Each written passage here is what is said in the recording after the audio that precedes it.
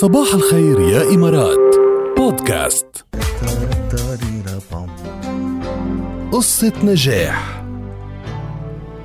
من هو الكفيف الذي أصبح العد الأسرع بالعالم؟ هذه هي قصتنا بقصة نجاح لليوم. كيف ممكن لكفيف أنه يركض مسافة 100 متر من دون القدرة على رؤية خط البداية والمسار وانحناءاته؟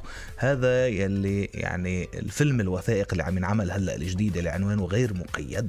أوكي، رح يحكي عن مسيرة هذا العداء الكفيف ويفسر لنا كيف قدر يوصل لهون. ديفيد براون هيدا عداء فعلا ما بيشوف كندي، كان طفل صغير لما أصيب بمرض كواساكي اللي سرق منه نعمة البصر بسن 13 سنة. يعني هو مش ما ولد كفيف، ولكن أصيب بهذا المرض وفقد بصره على عمر 13.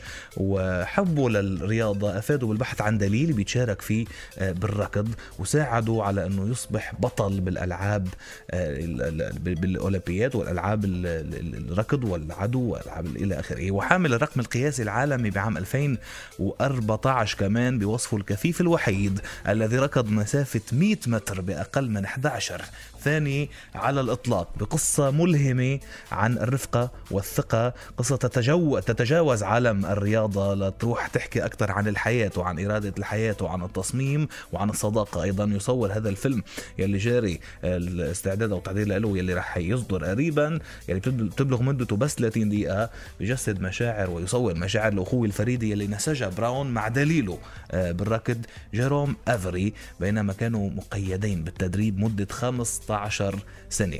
وبالسباق يلي حقق يعني لبراون الرقم القياسي العالمي قبل 7 سنوات كان هناك سلك بطول 8 بوصات بيربط بينه وبين دليله، وهذا السلك تقلص إلى النصف في الفيلم الذي تم تصويره أخيرا واللي رح يعرض عم نخبركم عنه.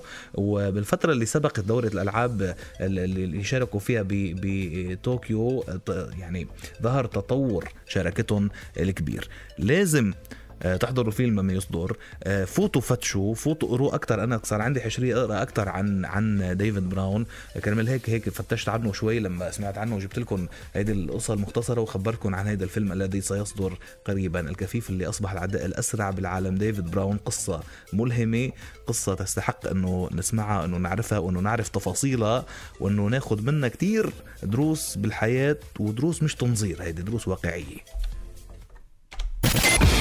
صباح الخير يا إمارات برعاية مدن ياس الترفيهية. الأطفال يقيمون ويلعبون مجانا في جزيرة ياس طوال الصيف.